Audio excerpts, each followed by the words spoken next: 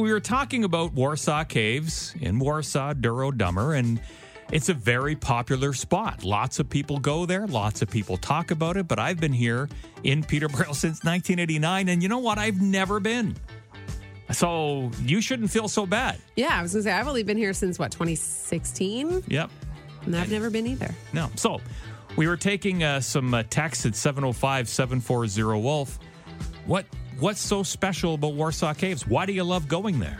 Yeah, so we got one text from Kyle, said, I go there almost every weekend with my daughter. We go to the beach, hit the caves. The fishing is decent. Nice. Can't go wrong with that. We got another text from Rachel saying, I only live 15 minutes away. The swimming is perfect for the kids because it's not super deep.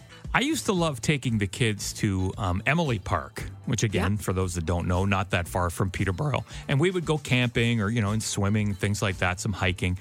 I remember the one time my wife had to work. Our kids were younger, and I said, let's go camping. And we borrowed a tent, went to Emily Park. I picked the hottest 3 days in the history of heat waves in the area. You're so dramatic. It was stupid hot. Woke up, you're drenched in sweat. Finally, after day 2, they're literally, Dad, could we go home? Yeah.